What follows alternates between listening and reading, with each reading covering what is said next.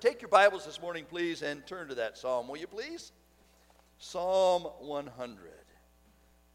This psalm is a beautiful picture that helps us celebrate the wonder of our God.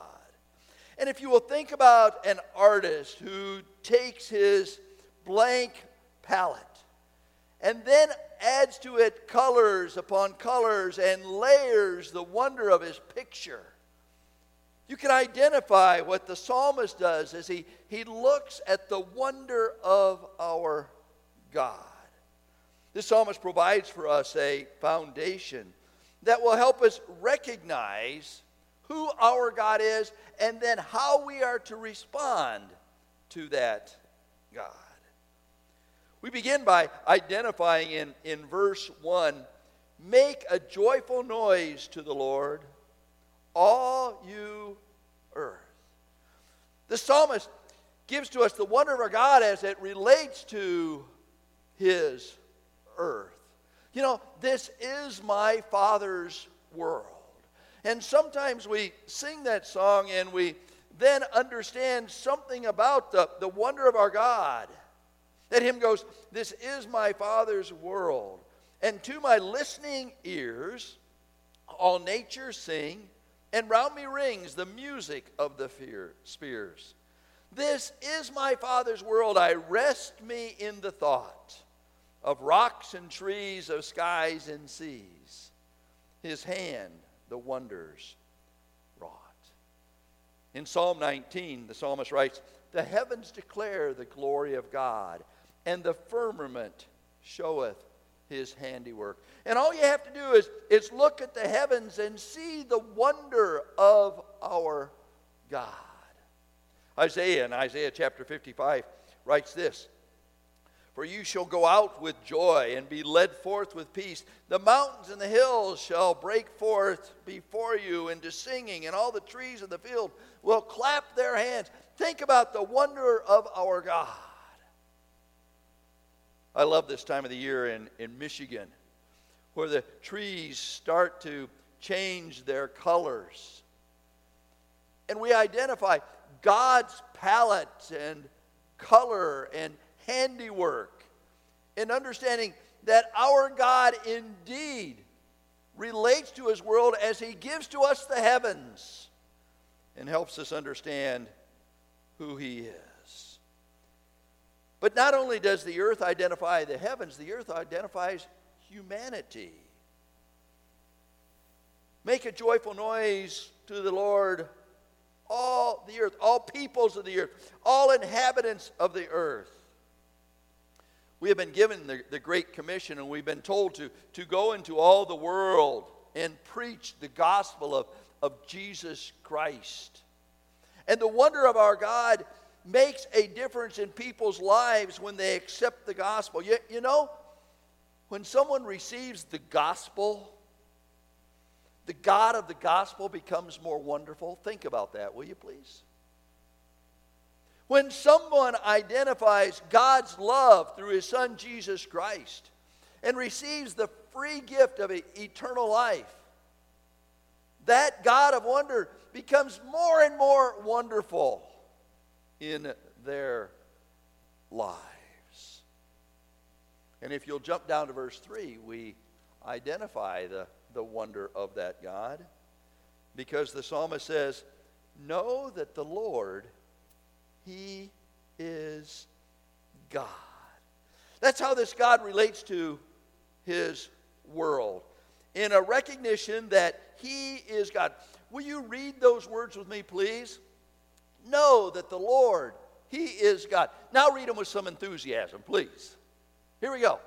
Know that the Lord, he is God. Anytime you find the word Lord in all caps, it identifies Jehovah God. Jehovah God, who is the self-existent one, the I am of I ams, the one who needs nothing else in his life. That is our Lord. Jehovah. And that Jehovah is our God. Elohim. The idea of strength and power and majesty. Think with me the first verse of God's Word. In the beginning, God, Elohim. Strength and power and majesty. And what did Elohim do? What did our God do? He made the heavens. And our God also sent His Son into the world, not to condemn the world, but that the world through Him might have life. Know that the Lord, He is God. The person of our God is the self-existent one who identifies with strength and power and majesty. Turn back with me to Psalm 96, just a page or two in your copy of the Scriptures. There we read, "Oh, sing to the Lord a new song. Sing to the Lord, all the earth. Sing to the Lord, bless His name. Tell of His salvation from day to day. Declare His glory among the nations. His marvelous works among all the peoples. For great is the Lord, and greatly to be praised. He is to be feared above all gods." Why? For all the gods of the peoples are worthless idols. But the Lord made the heavens. Splendor and majesty are before Him. Strength and beauty are in His sanctuary. Yes, know that the Lord, He is God, Jehovah, Elohim. He is the one that we identify in our lives. The wonder of our God as He relates to His world. But not only does the psalmist recognize the relationship that our God has with the world, he also recognizes the relationship He has with His people. Stay in verse 3, will you please? There we read, "For we are His people. We are the sheep of His pasture." Why? And don't miss it. For He has made us. Therefore, we are His possession, His people, and His sheep. I like the way the King James translates this verse. For it is He who has made us and not we ourselves. We live in a culture of self-existence and self-importance. And for some reason, we believe that we are the ultimate. And we can do anything if we just put our minds to it. But for the child of God recognizes that it is all about God. We exist for God. God does not exist for us. We are to give Him glory in all things rather than to receive the glory. Paul writes in 1 Corinthians, "Whatever you do, whether you eat or drink, do all to the glory of God." Why? Because He made us and we belong to Him. It is His right because of what He has done. You know, God is a loving Heavenly Father who loves us. But He's also a creator who made us. And why are we to worship Him? Yes, there are benefits and blessings for us, but ultimately it comes down to the fact that He is God. We exist for His pleasure. And He is pleased when we worship Him. Why is He pleased? Because people become like that which they worship. And He wants us to be like Him. In Psalm 139, the psalmist says this, "For you formed my inward parts. You knitted me together in my mother's womb. I praise you, for I am fearfully and wonderfully made. Wonderful are your works, and my soul knows it very well. My frame was not hidden from you when I was made in secret, intricately woven in the depths of the earth. Your eyes saw my unformed substance. In your book are written, every one of them, the days that were formed for me, when as yet there was none of them. A week ago, Thursday, I had the privilege of going to Kalamazoo and recording just a short segment for the gala that is going to be October 15th for Alternatives Crisis Pregnancy Center. And when I was asked to do that, I was asked to, in just a short paragraph, identify what alternatives means to us as a body of believers. And what I said was, it allows us to live out the gospel. And why is the gospel necessary? The gospel is necessary because we are all dead in trespasses and sin. And we recognize that the wages of sin is death, but God wants to give us life, give us eternal life through Jesus Christ our Lord. And we understand that He has a right to do that because He made us and we are His people. And the only way we can have a relationship with Him is through His Son.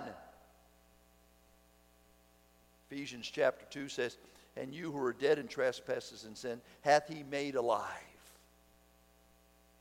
Never forget who made you and who made you alive. But not only do we see His right because we are His people, but we also identify a responsibility. And I like this. For the psalmist says, we are His people and the sheep of His pasture.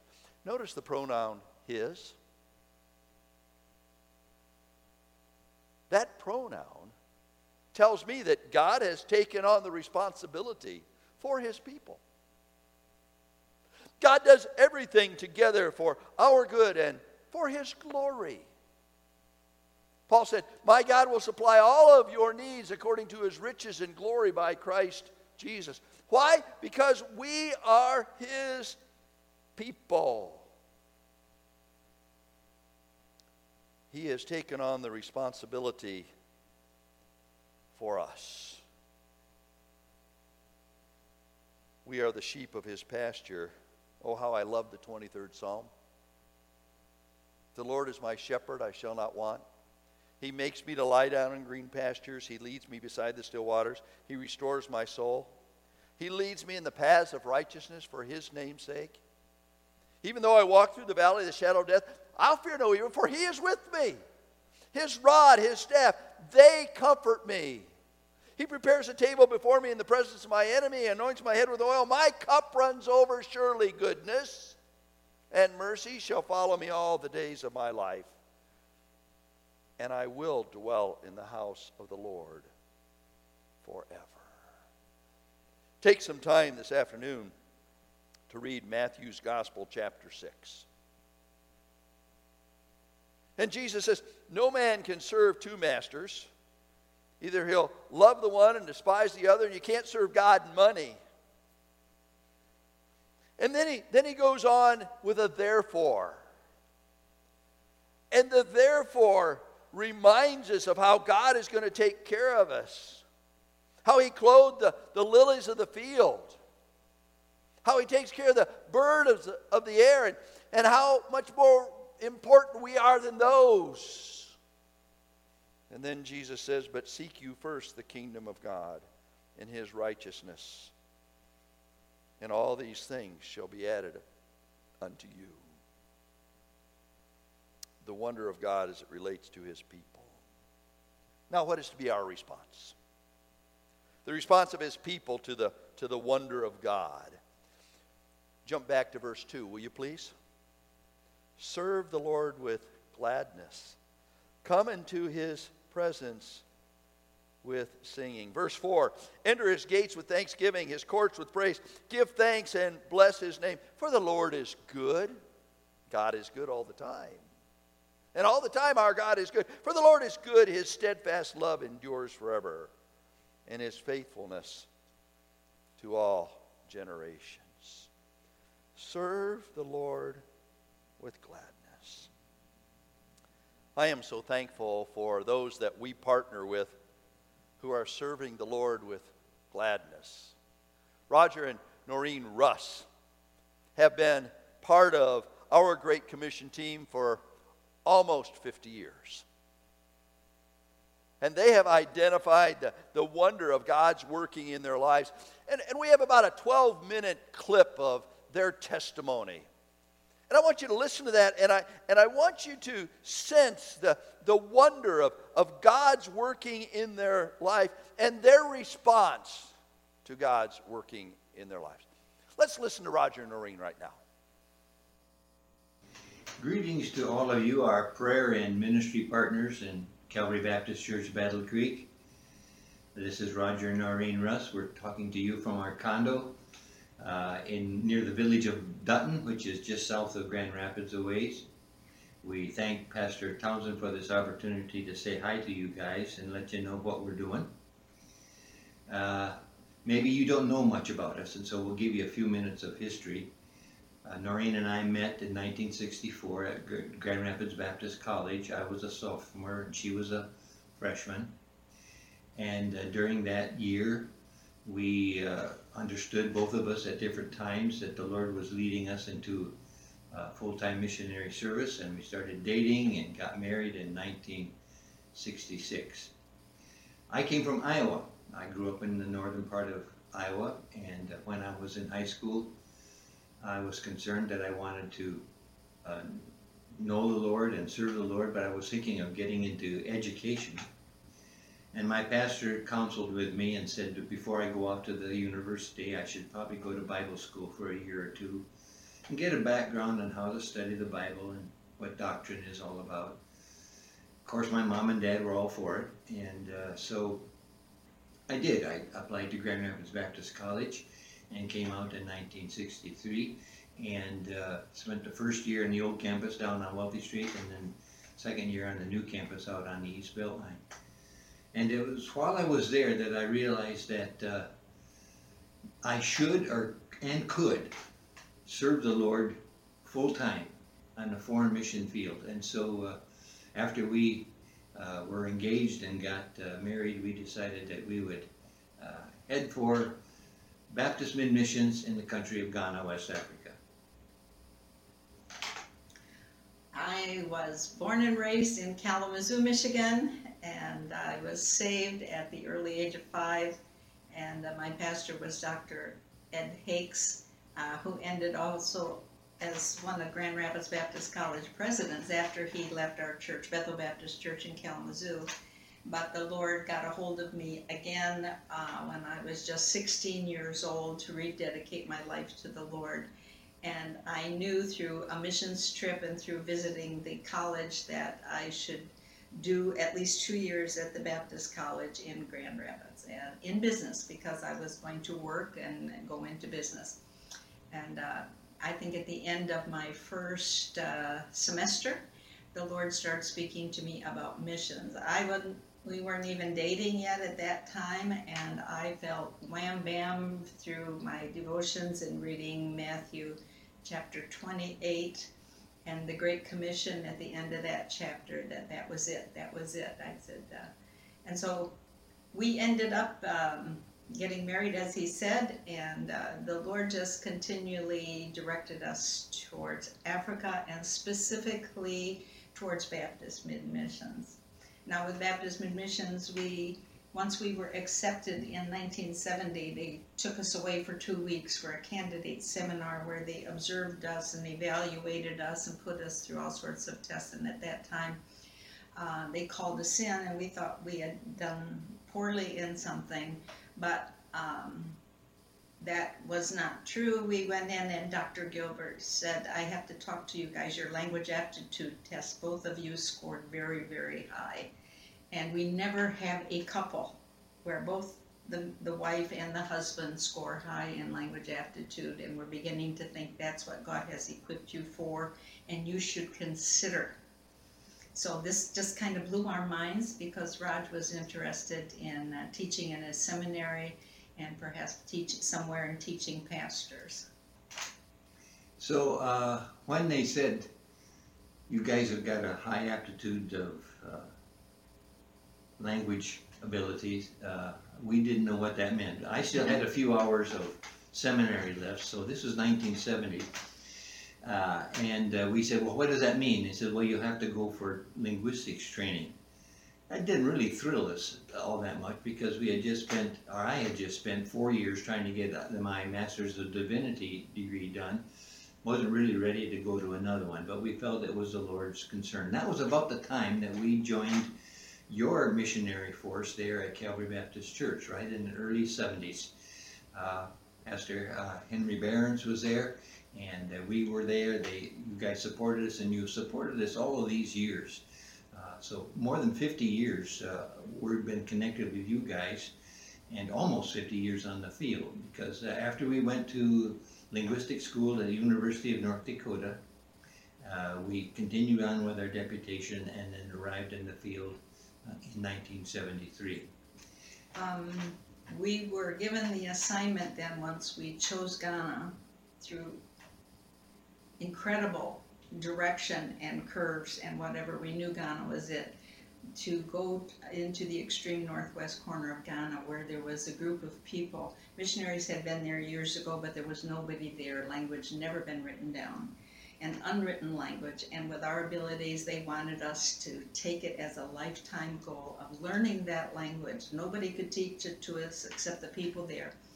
And because it was not written, to use our linguistics training to develop a writing system for it, with the eventuality of translating the New Testament into that language. This would be, we knew, a lifetime project.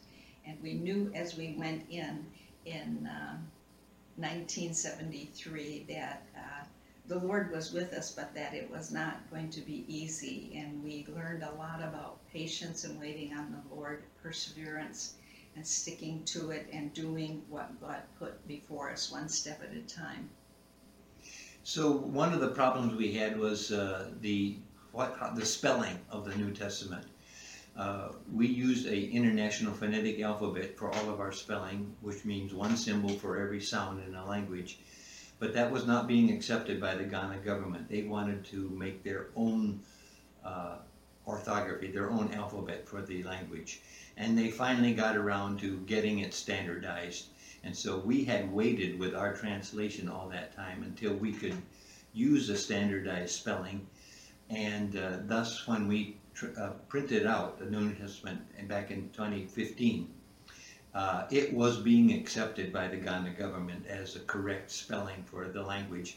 And we were able to take it into all of the schools, and they gladly received it there. Now we're working on the Old Testament.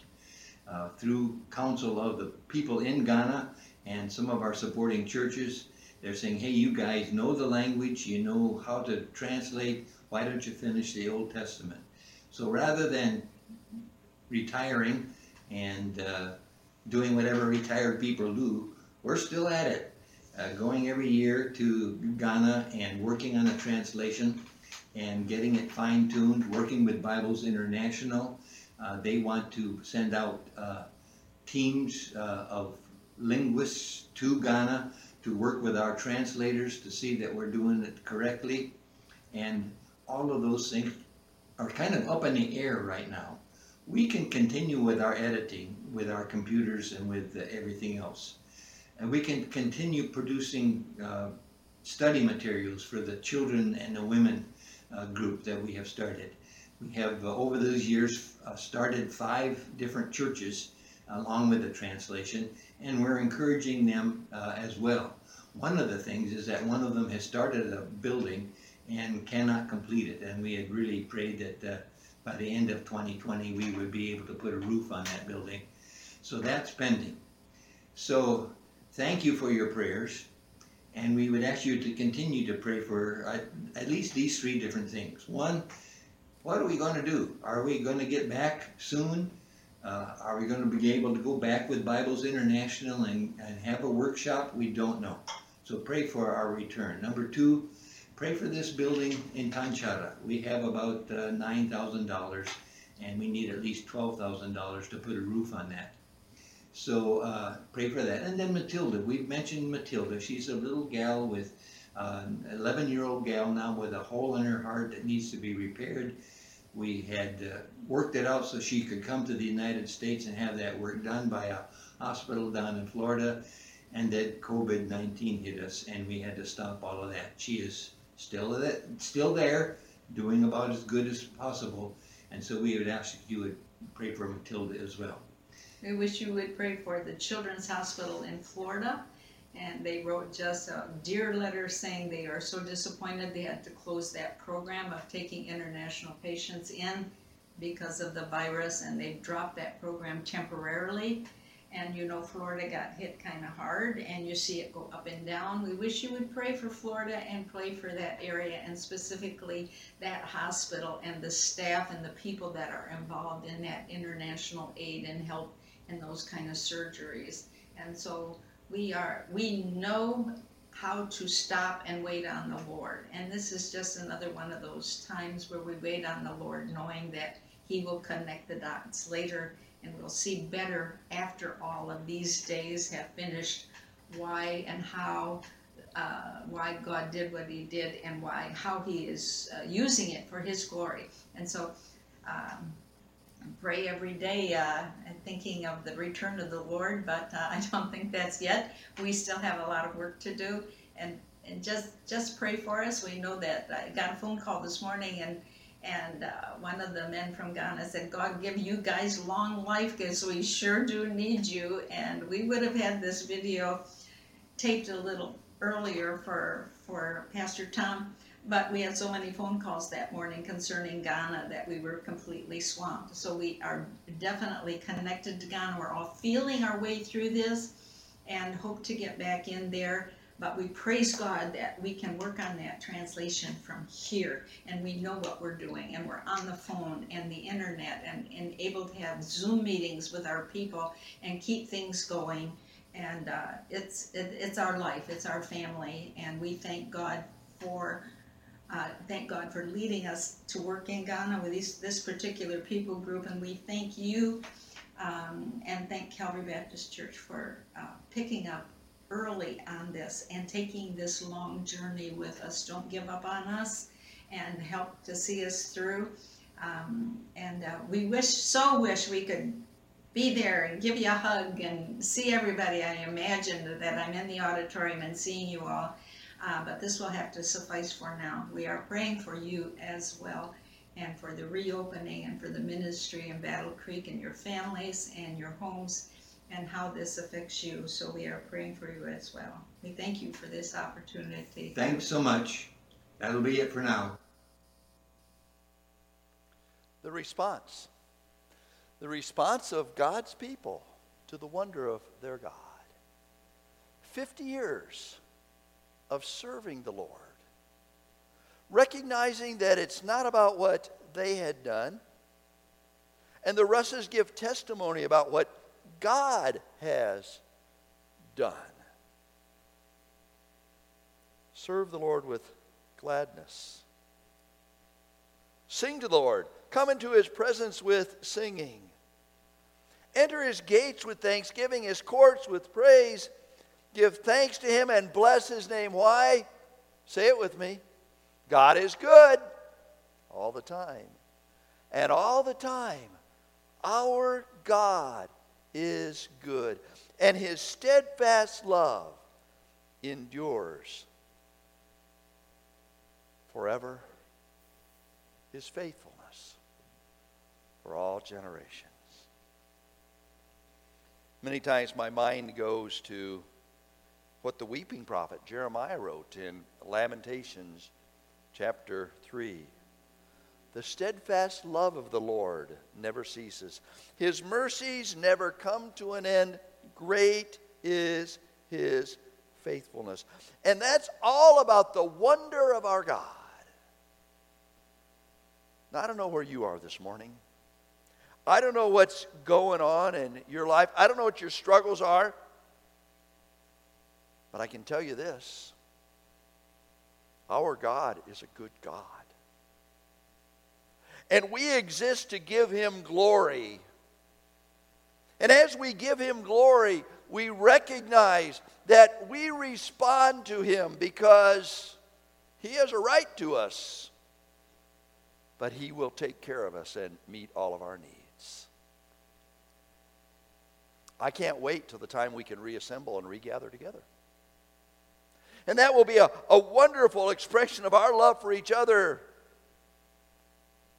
But may I encourage you to continue to be the church, to serve the Lord where you are, with the abilities he's given to you and the circumstances in which you find yourself, with gladness.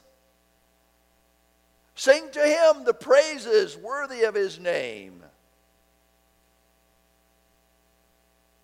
Why?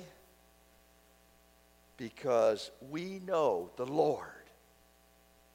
He is God.